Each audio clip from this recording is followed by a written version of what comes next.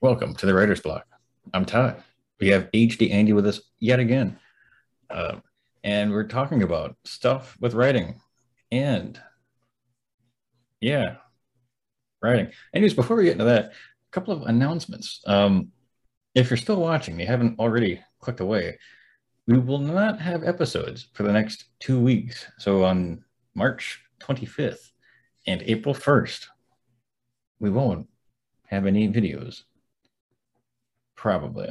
But yeah, most likely not. Anyways, uh, so feel free to rewatch one of the old ones, you know? Maybe we'll do like some kind of like compilation or something like that, and I'll release that. Best moments. Yeah, yeah, yeah.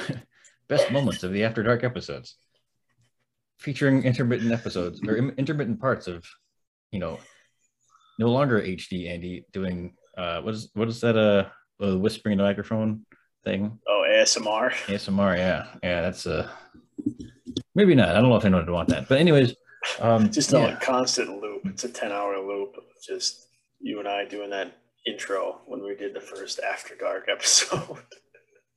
maybe I'll do that because I could make a 10-hour video of that. My computer would probably combust, but I might still do that. Okay, well, keep your eyes posted, or your ears posted, because this is Oh also man. a audio formatted podcast. But yeah, so Andy, would you like to tell us the topic for today's writing block? So I don't today's always think topic. I don't always think of the actual sentence before I start talking. I just start That's spitting okay. out words, and Spewing then out. things just become a blur. So yeah, do tell us All right. So what. today I came up with the idea to talk about the most cliche character that we have come up with in our story and have created, and then our most most unique character that we've ever created and put it in a story. Hmm. So something a little bit different. I know we've gone over cliche episode. We had a whole episode dedicated to cliches, I believe, or at least half an episode. I was in our Probably. early days, early days. I mean, probably, yeah. But his memory is not what it used to be, as he reminds us every week. Yeah. True. Now my computer is making a buzzing noise, so I just kind of gave it a good firm kick. But Okay, yes, I we was do wondering talk what was about going on cliche over there. stuff. Yeah.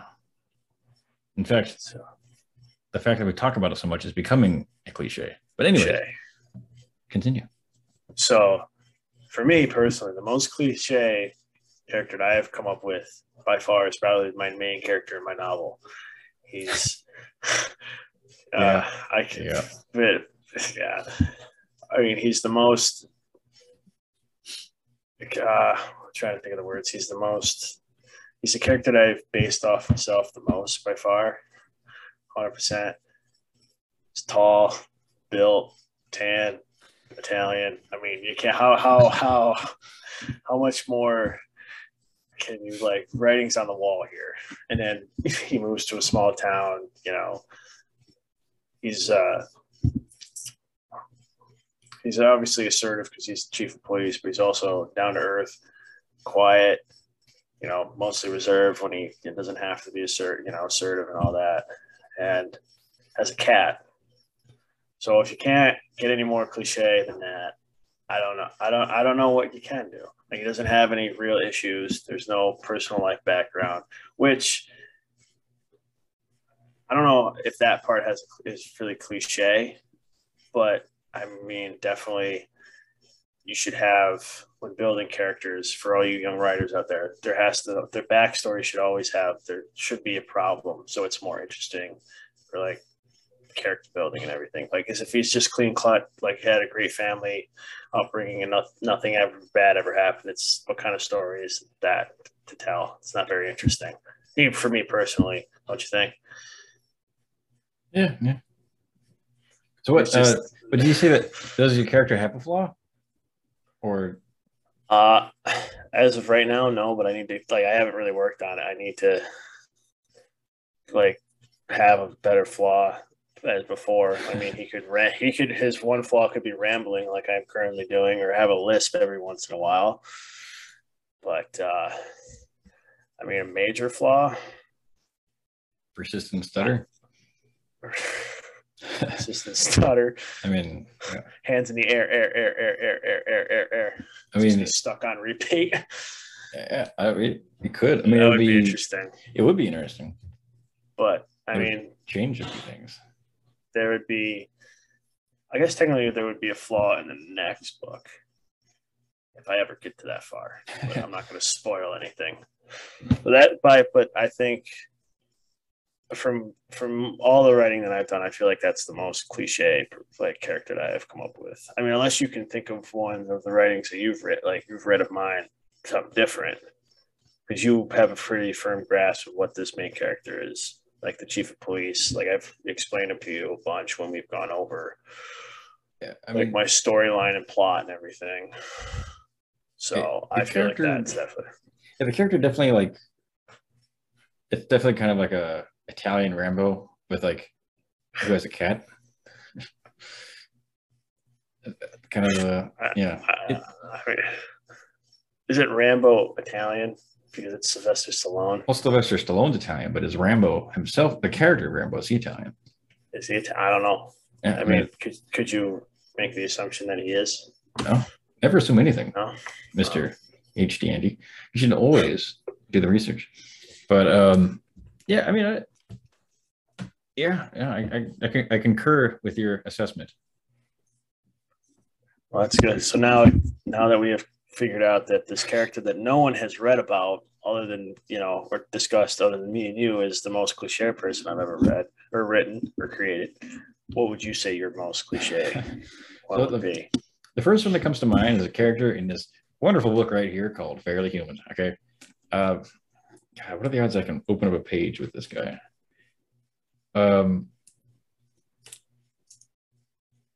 The character I'm thinking of is, I don't remember his name. Okay.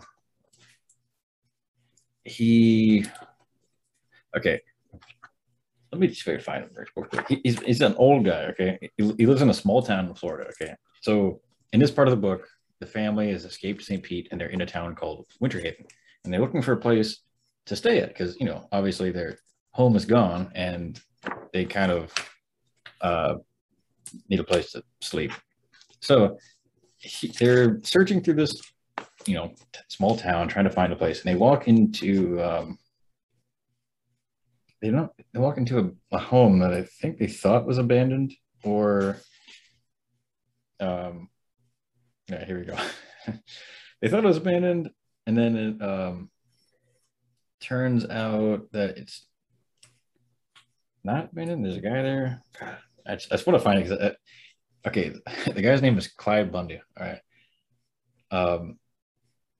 Clyde is the most. I feel like that's one of the most cliche first names for an old person. It is come up with. It's not cliche because he's old. It's cliche because he's basically a stereotypical conservative old white dude who, it's almost laughably stereotypical, and maybe it's not cliche. I feel like it's kind of cliche in a way, but it's the family walks up to this house, and I guess I just assume that it's empty. They walk in, and this guy Clyde, he's like, not one more step, pal. Points the shotgun at them, and he's warning them I could kill you and claim self-defense. Basically very, in that kind of that kind of. That's a very Florida sentence. It's a very, very Florida sentence right there. Yeah. He's the name's Clyde Bundy. I got room here. If you don't mind the clutter, you may have heard of me from the radio program I'm on, the Outspoken Christian and Conservative Forum.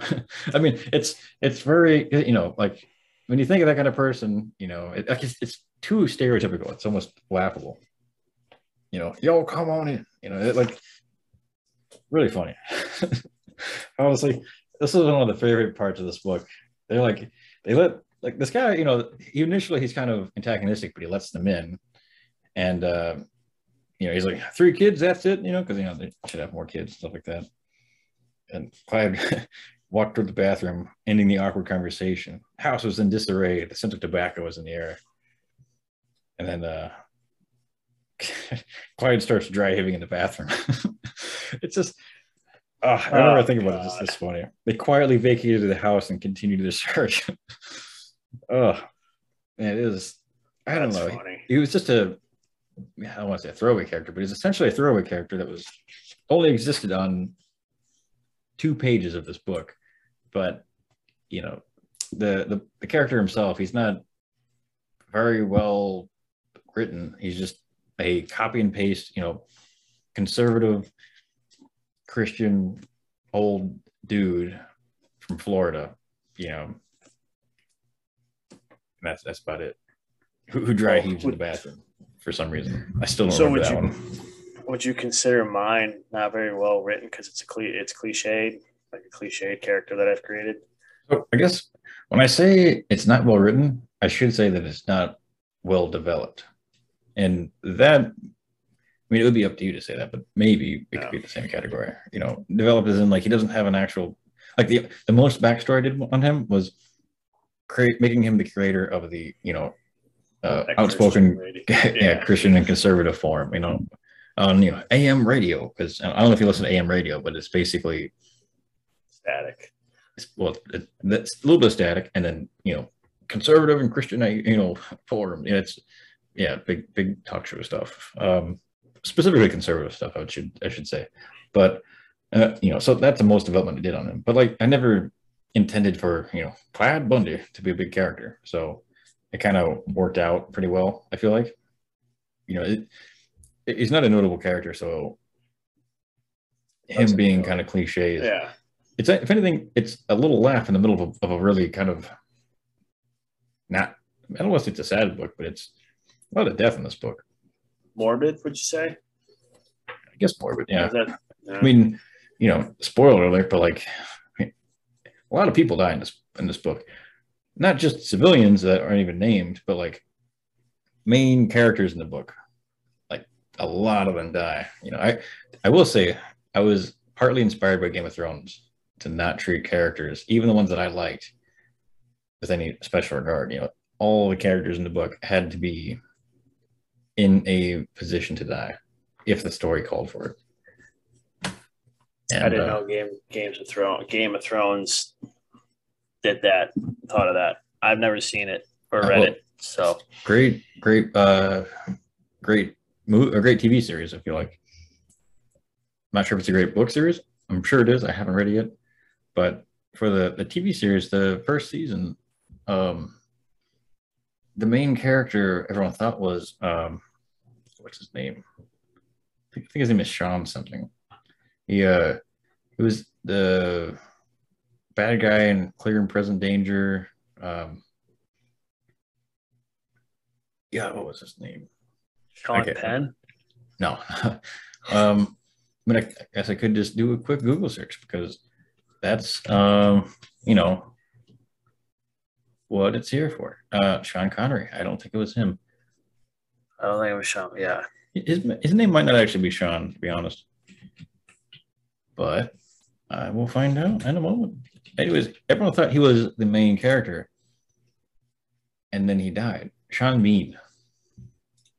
Yeah, everyone's favorite Irishman, Sean Bean. I think he's Irish. Yeah, everyone thought he was the main character. Gets beheaded.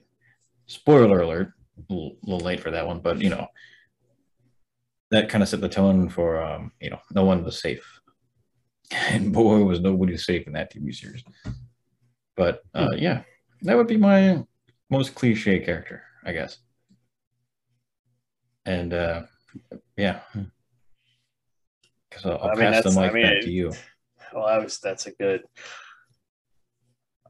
very good character to have. Like, I didn't even think of and it's not even the best thing is that he doesn't play a really pivotal role. Like, that's the only 5 pages. How many pages does he show up in? Like 2. Okay, 2. If you're gonna create a cliche character, I think that's how you want to have it. It's just 2 in and out. That's it. Yeah, I agree. This chapter was honestly so much fun thinking back to it. Because that chapter was just like probably don't actually need to keep it in the book, if I'm being honest. But like, they go to that guy's house. It's it's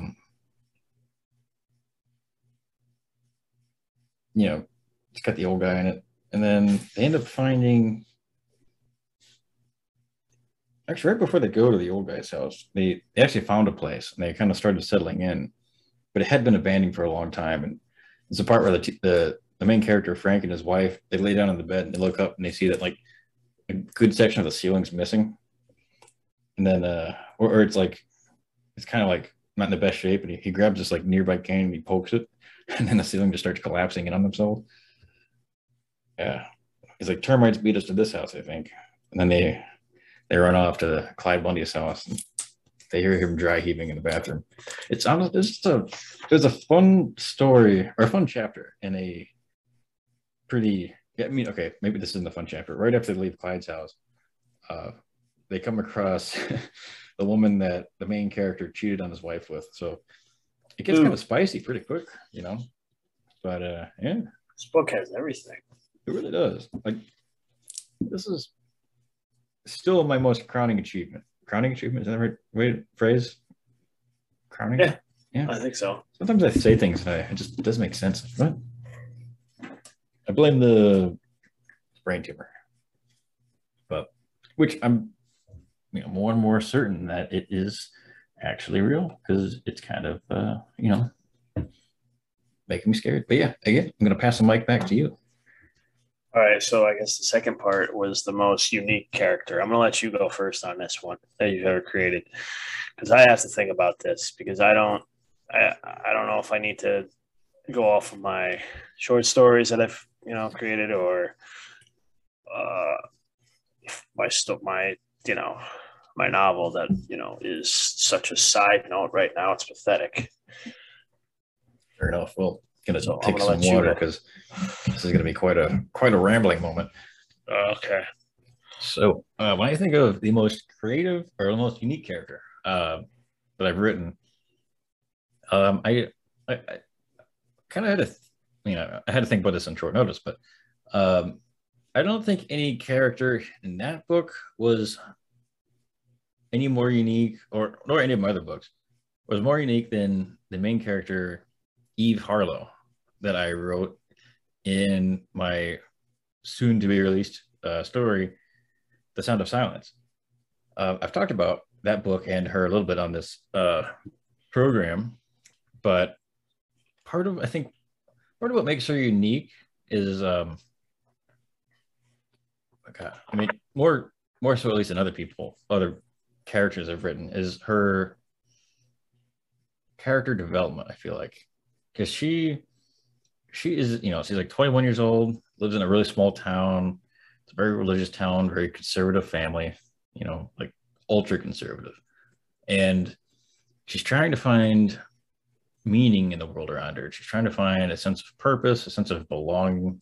And she ends up finding it with God. And she has this kind of like religious sort of moment where she actually, she hears God's voice. And I mean, it's want to preface this by saying it's a horror story. A lot of dark things happen.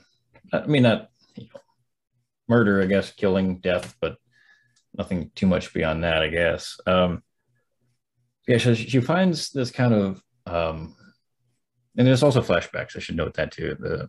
Each chapter starts with, and if you've read on my website, there's I had the first 3 chapters available to read. Each chapter starts off with a short conversation between Eve and her psychiatrist or therapist from the year 1994. At that point, she's institutionalized, but the book itself takes place over the course of late 1986, early 1987. And so during this time period, she's trying to find answers, really trying to find answers. She's almost, she's defiantly trying to find answers, against her parents' wishes. She goes and speaks to pastors. I'll be honest with you, I know not all churches consider their, speakers to be priests or pastors. I don't actually know the specific terminology for each institution, but And I don't think actually, yeah. This the Catholic is priest, and then Christian religion is pastor. That's all I know. Like And then Protestants. yeah, or yeah, So I guess, yeah, Presbyterian, which I was, or which I am denoted as Presbyterian. So that's a pastor. But there's also a. I had the word before you said minister. something. Minister. That's another one that you can use in the Christian faith. And then just I think just speaker is Yeah. another one too, or you know. So Yeah. all right, continue. I just wanted to see if that says. Sorry. Side note, continue. Yeah. This particular religion that her parents and that most of the town was a part of was as a God, I don't remember the exact name. It was an older religion. I mean, it's Protestant, but there's hundreds of Protestant religions. It was this particular group. They spoke the word of God, or they spoke in the language of God, which is tongues. So like they would be in church. There'd be a sermon going on, or the minister, whatever they call it, would be giving his. I actually did a pretty decent amount of research on like specific texts from the Bible to include here and that they reference throughout the book, and so that was kind of interesting. But he would start a sermon, he would be talking, he'd get really into it, really passionate, and then like there's one specific scene in the beginning where the very front rows of the church, they start speaking in tongues, they start making noises essentially, which is honest. I've always thought it was a fascinating part of this particular religion because I don't fully understand it, and I mean I think I understand it, but I don't know if that makes it better or worse. But anyways, so in this particular scene, they're starting their tongue talking in the front, and it just kind of like rushes back towards Eve, and she's in the back with her family, and it's like it's a very important moment for her because she wants to speak in the same language, but when all the stuff comes to her, she can't really. She doesn't talk. She doesn't speak the same way that everyone else does. She doesn't understand it. Doesn't understand why. And so the questions keep coming back to her, like why can't I speak in God's language? Why can't I take part in these you know church activities? And she asks her father, and her father's like, you're not pure enough. You have too many impurities. Cleanse yourself and purify yourself of whatever's stopping you from doing this. And then again, time comes, you still can't speak, and a lot of bad stuff happens. But part of what happens is she keeps trying to build a lot of communication with God, and that's kind of why I think she's such a unique character, because like she ends up having an actual dialogue with God. At least she thinks she does. Throughout after like chapter 5 or 6, she makes contact, and there's a regular communication, and there's certain commands that are issued, like you got to save this person, or you got to do this or that. It's probably considered blasphemous by some critiques, but it's her character is just it's a fascinating character, and yeah, fascinating character. Well, I don't want you to give too much away because this sounds like it's going to be your next. Well, it's not this one. It's a third best-selling novel that you're going to have. The second one is going to be the sequel to that, right? Well, so is that what the timeline was? The current plan, the next book I'm going to release is still Fairly Human 3. Three. That's right. I forgot number 2 is the novella. Yeah, number 2 is like the stepchild that should have just been an afterward section or something. What an epilogue should have just been an epilogue of the first book. Oh well, is what it is. Fairly Human 3 will come out. This particular book, Sound of Silence, I originally wanted to make it a full-length novel. I've mentioned that multiple times. I may have also mentioned that it has a lot in common with a book called Carrie, which I was going to grab, but I don't know where it's at. Carrie by Stephen King. A lot of similarities. Would have required some extensive rewrites because there's a lot of similarities, a lot of differences, though. I ended up not changing a whole lot. I don't know how long the book is. I don't know how long The Sound of Silence is. It's maybe I think it's less than 20,000 words, to be honest. It's going to actually be included in a compilation of short stories that I have that'll be coming out later this year as well, um, which I will certainly announce on this platform. But that'll be part of a series called More Than a Few Stories. It's going to have a bunch of stuff like old writings I had that are old short stories that were like based off of Law and Order. It'll have a bunch of short stories, page long. It'll have some 5 or 6 pages long. It'll include some utopian works and some dystopian works, some sad stuff. But most importantly, it'll include The Sound of Silence. But I'll probably end up releasing the whole thing for free at some point on my website, probably. But although I do have ideas for a sequel to it, and the ideas for the sequel to this Sound of Silence would be a lot easier to write, I think, because obviously Carrie doesn't have a sequel, and the proposed sequel that I have for The Sound of Silence it would draw a lot of inspiration from some of the events that happened in Waco, Texas. If you know about that, there was a religious compound out there. They called themselves the Branch Davidians or something like that. It's basically a very niche cult, whatever. Yeah, then I think it was the ATF tried to move in and take the place over, and then the whole place burned down and everyone died. But anyways, the idea of this sort of like cult group in the middle of nowhere that's self-sufficient, I thought was kind of interesting. And yeah, but that's a potential sequel. I can't guarantee I'm ever going to write it, but it's a sequel idea that I wrote down 3 years ago when I originally wanted to write, The Sound of Silence, originally titled Eve. Fun fact, after the name of the main character, who her name in of itself is also obviously. It's what? I said it has a religious undertone to it. Yeah. Yeah. Thought it was so kind of hidden, Yeah, I'm so smart. But I guess. Well, here's a question. Do you know where the current title, The Sound of Silence, you know where that comes from? No. It's an old song from, I guess, Simon Garfunkel and somebody else. Hello, darkness, my old friend. Oh, that's right. You told me this. There's about that. I don't know what it was about that song. Kind of stuck with me. I think part of the idea was Hello, darkness, my old friend. God, I don't remember. There's something in the song that made me think it was a good idea as a title. But I haven't listened to the song in a while. So can't really comment on that. So I guess I'll pop the question back to you, Mr. H.D. Andy. What unique character have you written? I would say all my short stories, like this could be really, I could be pulling, stuff out of my butt for this, but it's all the short stories in my time series that is in second person. Because it's unique because it's technically you. Am I pull a rabbit out of a hat here? Like, is that because I can't think if I really have. I know I came up with the question prompt myself, and now that I think of it more and more, I don't have really any unique. No one really sticks out that I can think of in my short stories. Maybe my newest one, Smokey the Cat.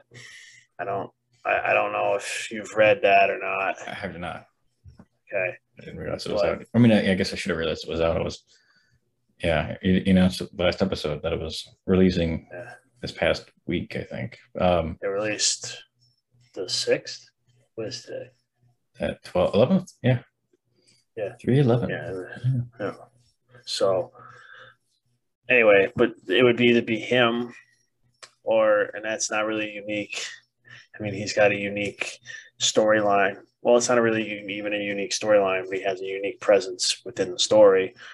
But I would say within my time series, all the ones that are in second person, and I can't even give you details as to why I think that, only other than the fact that it's the reader who is like in the moment supposed to feel in the moment that they're actually talking about like themselves within the story.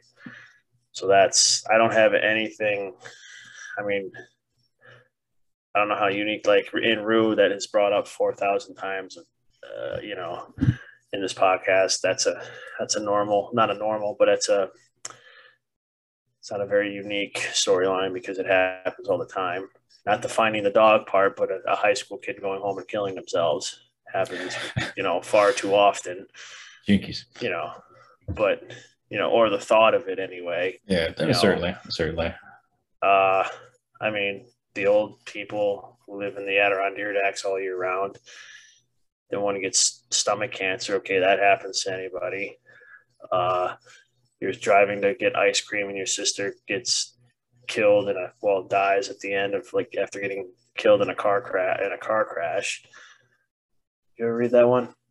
I don't think so. Oh, spoiler alert. That was my second ever release on my website. A lot of positive energy here. Yeah. But I definitely. And then having the sequel to Remembrance, which Remembrance was my first ever release. And then I don't remember the title of that, the sequel to that. The famous author he runs into the girl that he fell in love with, who was his old neighbor, but she's married and has a kid, has a family. So he tells her he has to go be with them, even though they really do like each other. And then he gets drunk and he gets arrested. I mean, that's not very unique. I'm giving away all my stories right here and there, so no one ever has to visit my website. You're welcome. Yeah. I mean, shoot. But I mean, I have more in there that I can't think of. But I would have to say, and it's not very unique at all, is all the short stories that are in second person within that time series. Would you not agree? I mean, you've read some of my work. Yeah, I mean, I think the second person character is definitely pretty unique. I mean, because it's not just a second person character, it kind of goes back and forth, and that same character also, you see that character in I would say dream states that are not reality. A couple different states of mind as he evolves or devolves, or it's at least the story evolves more. Yeah. So definitely there's some good stuff in there. Yeah, I mean, it's a pretty neat character. Well, I guess I have a short story in mind that I kind of started would be even more unique now, I guess, if you think about it from the perspective. But I'm not going to divulge that in case it actually turns into an actual short story. But that second parter is actually harder than I thought it was going to be for that question.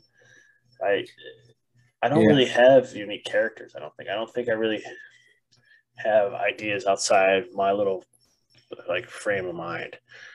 It's either happy, sort of, or just, reality of sadness and despair or whatever else. Yeah. Also, there's a question of what defines a unique character. Because I've got, I have a 5-part series that it's all released on my website that it's basically a dystopian series. The world's kind of at a crossroads where direct radical change needs to happen in order to save humanity. Otherwise, humanity just goes up a cliff. And each of the 5 stories, 2 of them are from the perspective of the same person, and this person is trying to advocate for a whole new society that's more more I guess environmentally sustainable, because that's a big part of it. And then there's economic equity and all this stuff. And the whole idea actually came from a school related project I had to do. And the character, the character doesn't have a name. They're just a person, and you hear their direct opinion on the thing of what needs to be done, and they reference philosophers from the 1700s, 1800s, Rousseau and yada yada. I can't remember anyone else, but then he comes back because the council who's talking to they listen to another guy who's like, hey, just rather than just doing all the hard stuff of reconstructing the way that we live. Let's just try this easier option that will probably work. And naturally, they go for the easier option because it's easier. And the first guy comes back and says, "Hey, if that messes up and fails, it will be equivalent to dooming humanity." And he kind of goes off on the council for being, somewhat corrupt and for not having the most impartial takes or opinions, whatever. And then, in the fourth story, we learned that they went with the cheap option and it failed miserably. It failed like in ways that I think outperformed the worst expectations. And essentially, what you see over the last couple stories is this. It's like you see how humanity changes, I guess, in the response to the horrible things that have happened after falling off of that, um, cliff, so to speak. And it's not like entirely like it's obviously it ends on kind of a dark note, but there's a little glimmer of hope. Like the very last few lines of the very last uh, story are, in the face of such hopelessness, there's this little glimmer of optimism, which is, probably not what you would expect in a dystopian series. Certainly don't see that in 1984, but it was a neat series. It was a unique series, I think. But I don't know. I don't know if the character's all that unique or cliche. Right. They're just kind of Yeah. the character doesn't exist for any other purpose than to kind of present a narrative or an idea to the board of delegates or whatever. A delegation, I think, is what I call it. But yeah, I don't know. It's one of the cool things I've released recently. I'll It's have just, more of that coming too. and part of me thinks like if you don't branch, like we've talked about this before, but if you don't branch off into a story or storylines or ideas that you, out of your comfort zone, like for you, it's science, political, story based, like based stories, and then mine are more trying to, do what's right or with the time, like trying to win something back that you had lost, or you know, just other short stories that don't end very happily. And then with bigger projects like writing crime fiction, you can't really create something new and unique because you're not expanding your storylines or ideas, I guess, in a sense. I mean, yeah, the newest unique thing I ever did was write almost the whole series in second person, but it revolved around something I've talked about, like a similar like mood I've written before. Wasn't new. It was just something that I was, used to or accustomed and was comfortable writing about. So I guess taking the uniqueness, not even a character, it's more broadly like as a story, like I've said, a story is. I'm rambling here, but like not just a character, but having a unique story will actually oversee helping like having a unique character. I guess is what I'm trying to say after rambling for 5 minutes. Yeah. I mean, it depends. I guess like sometimes like some stories are very character driven and some stories are just story driven, So story driven projects, the character is probably going to fall like, they're not going to probably be that unique or that important. They'll just be kind of a, I don't know, formality, I guess, in some kind of way. And so and that's how I see my dystopian short series. Like the characters they're just a delivery mechanism, And so it's not really anything, I guess. But like for the time series, that one's a lot more character driven of a story. So there's a lot more uniqueness, a lot more development that goes on there. So It could be more development. Really, if you really nitpick things, there definitely could be room for improvement, but we don't have to get into that. Yeah, I mean, it's something I hadn't thought about. I mean, with respect to the crime novel, is the the idea that your main character is cliche. I I think in most circumstances you'd want to shy away from cliche characters. Um, 'Cause, I mean, but ideally you want a character that's relatable to as many people as possible. And that's I think where you know certain like tones of empathy, which it sounds like are in the character, kind of help to alleviate that in a way. But yeah, if it's just like Mr. Italy walks in, and I mean it's I don't know. I don't know if it's necessarily cliche. I don't know Well, if it's I don't know if cliche is always a bad thing. I feel like I think it's supposed to be, but sometimes maybe it works. I mean, the one rule of writing is that there are no rules, right? So you got to do what works best for yourself, and then also what you think works best for the story. But I mean, you also go into the one quote that I always have in my head from my creative nonfiction professor in college that they're going to mention Gary what Paulson again. oh no, sorry, not Gary Paulson, but what like when he I don't the context was I won't just explain it again for you new listeners if we have any at this point, but he's like if I'm sitting down at a salon, like or someone sitting down in a salon picking up a magazine waiting to get their hair done, what's going to make them stick out, like what's going to make your story stick out from like the 16 other ones that are in the magazine.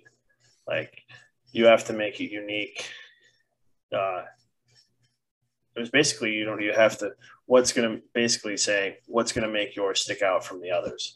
So that's kind of what you were piggybacking on what you just said, like make it unique enough and not have a cliche character to help push the story forward and have a bigger audience, I guess is what I took from it.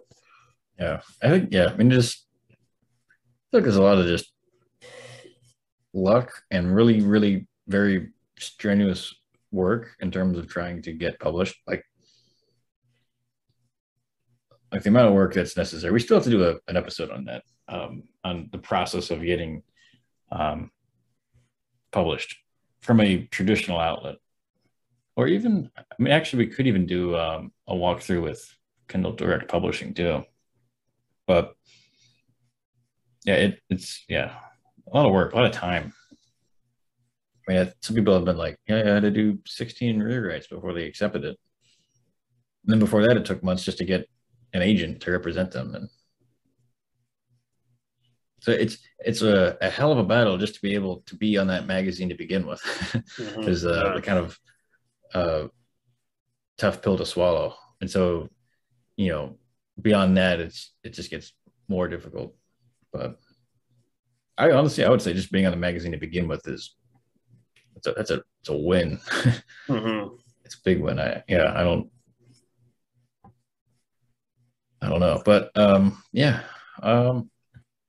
Means we got to start entering our works in a contest a little bit more than we do. That could be another episode too. People watching us actually do it. We've spoke about, at least I have, like 17 different times that I was gonna send my send my writing out to a contest, and I haven't done it. Yeah, I usually do it a few times a year. I haven't had any luck yet, so what does it tell you about my writing? But yeah, at least you're trying. Yeah, you did your best, son, but it's not our cup of tea. Anyways, yeah, I mean, yeah, definitely. It all starts with making people aware of your work. Yeah. But the best way to do that is to have a really compelling story and compelling characters that have really complicated backstories or complicated relationships that help drive the story forward. Because that's like the heart of every story is conflict. So just create as much conflict as you can. course, make sure that the conflict makes sense too. Like you don't want uh, ridiculous conflict. You know, like, oh man, the shopkeeper just, you know, wouldn't let me purchase this item, so they, you know, so I shot them. And you know, like I don't know, like that's not a good example. I can't think of anything off the top of my head, but like conflicts should be organic. They should flow with the story. They should pop up when it's appropriate. Shouldn't be forced. I think the big thing is just complexity and organic stories and characters. You know, believable, relatable. I know all these things. Why haven't I made an award-winning book yet? Uh, But anyways, yeah. I guess it's about time to jump off this train. Any parting thoughts before we close up shop for a couple weeks? Check out my new story called The Window Shopper. It is out on my website, which I can never give you the actual URL. Just type in my name, first thing that pops up, you know, the spiel. Maybe in the next 2 weeks, I'll have another one out. I don't know. I have something started, but it's like 3 sentences, so there's no promises there. But it could be a short story. It could be a page or two, like Todd has a couple of those on his website. Well, most of them are like 4 to 5 pages. Yeah. You know, Well, you said you had a couple page or two, so that's what I was kind of like leaning yeah. on. But yeah, that 4 to you just had to be like, oh no, I have 4 or 5. I was like, okay. I was just clarifying out. I was looking at my webpage to come with some marketing ideas, and Marketing. I just happened to catch the end of your sentence there, and I just added on. So, well, I guess we're going to transition over to him now. If you want to. You go ahead. I don't have anything else to say other than check out my time series if you have it. I call that the award-winning series that I've created that hasn't won any awards, but I'll make an award. Good. I'll print out a nice piece of paper that says "Greatest Story Ever" for HD Andy. But so I do have a lot of brief short stories on my website. I want to say so I have a lot of dystopian series. I have a couple different ones. There's the one that I mentioned before, which was, I think it was called Looking Forward Beyond 2049. That's the beginning of the 5-part dystopian series. And it ends with The Dusk of Human Empire, which is another pretty brief short story, which is the resolution to that whole thing. Then there's a 2-parter that comes after that. Starts with The Patriot and the Other, which is it's kind of like, I want to say, if I remember correctly, that short story is basically this speech by you could call him like basically a fascist dictator, something like that. And then the following story is called The Opposition, which is a response. All of that kind of inspired by some political commentary in the real world that I kind of decided to take to the extreme, which sometimes, taking things to the extreme make it easier to see how things might evolve over time, possibly.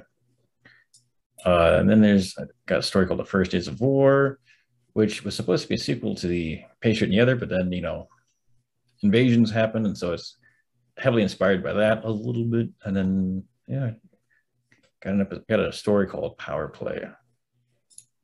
I really can't remember what it's about, even though I wrote it just a few days ago. It's a horrible affliction I have. It's about a 4-minute read, and it's from the perspective of an opposition member, I guess, to the politics of a one-party state. I wrote this after I finished reading 1984, so there's a lot of similarities there. Anyways, tons of brief 4 or 5 minute reads if you happen to be on the toilet, you need something to do. toddbyron.com. You can find some cool stories there. Some cool toilet reads. Yeah. And so fun fact, my previous website, domain company, whatever, so they shut off commentary on my blog posts, which are, updates and short stories. And then the whole program or process just stopped working. So I now have my website connected to a Wix account. So all of my short stories, they appear on my website, but if you click on them, it takes you to Wix, which has the full list of the short stories I have. It doesn't actually show them all on my website anymore. It'll just show like the first 10 and the rest of them, like the older stuff, like the first 3 chapters of The Sound of Silence. If you wanted to read that, you can find it on the Wix website, which you can access through toddbyron.com.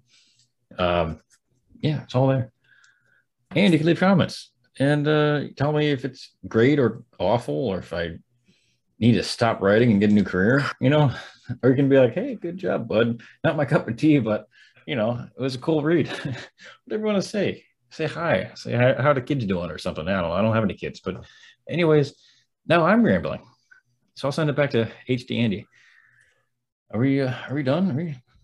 Is this it? Yeah, I think I might have to close up shop for a couple weeks now. Yeah, that sounds about mini right. vacation.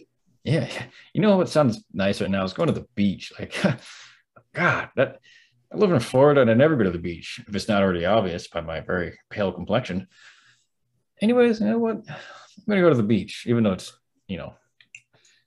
not as sunny out as it is, as it looks in my background, which is actually a real beach somewhere.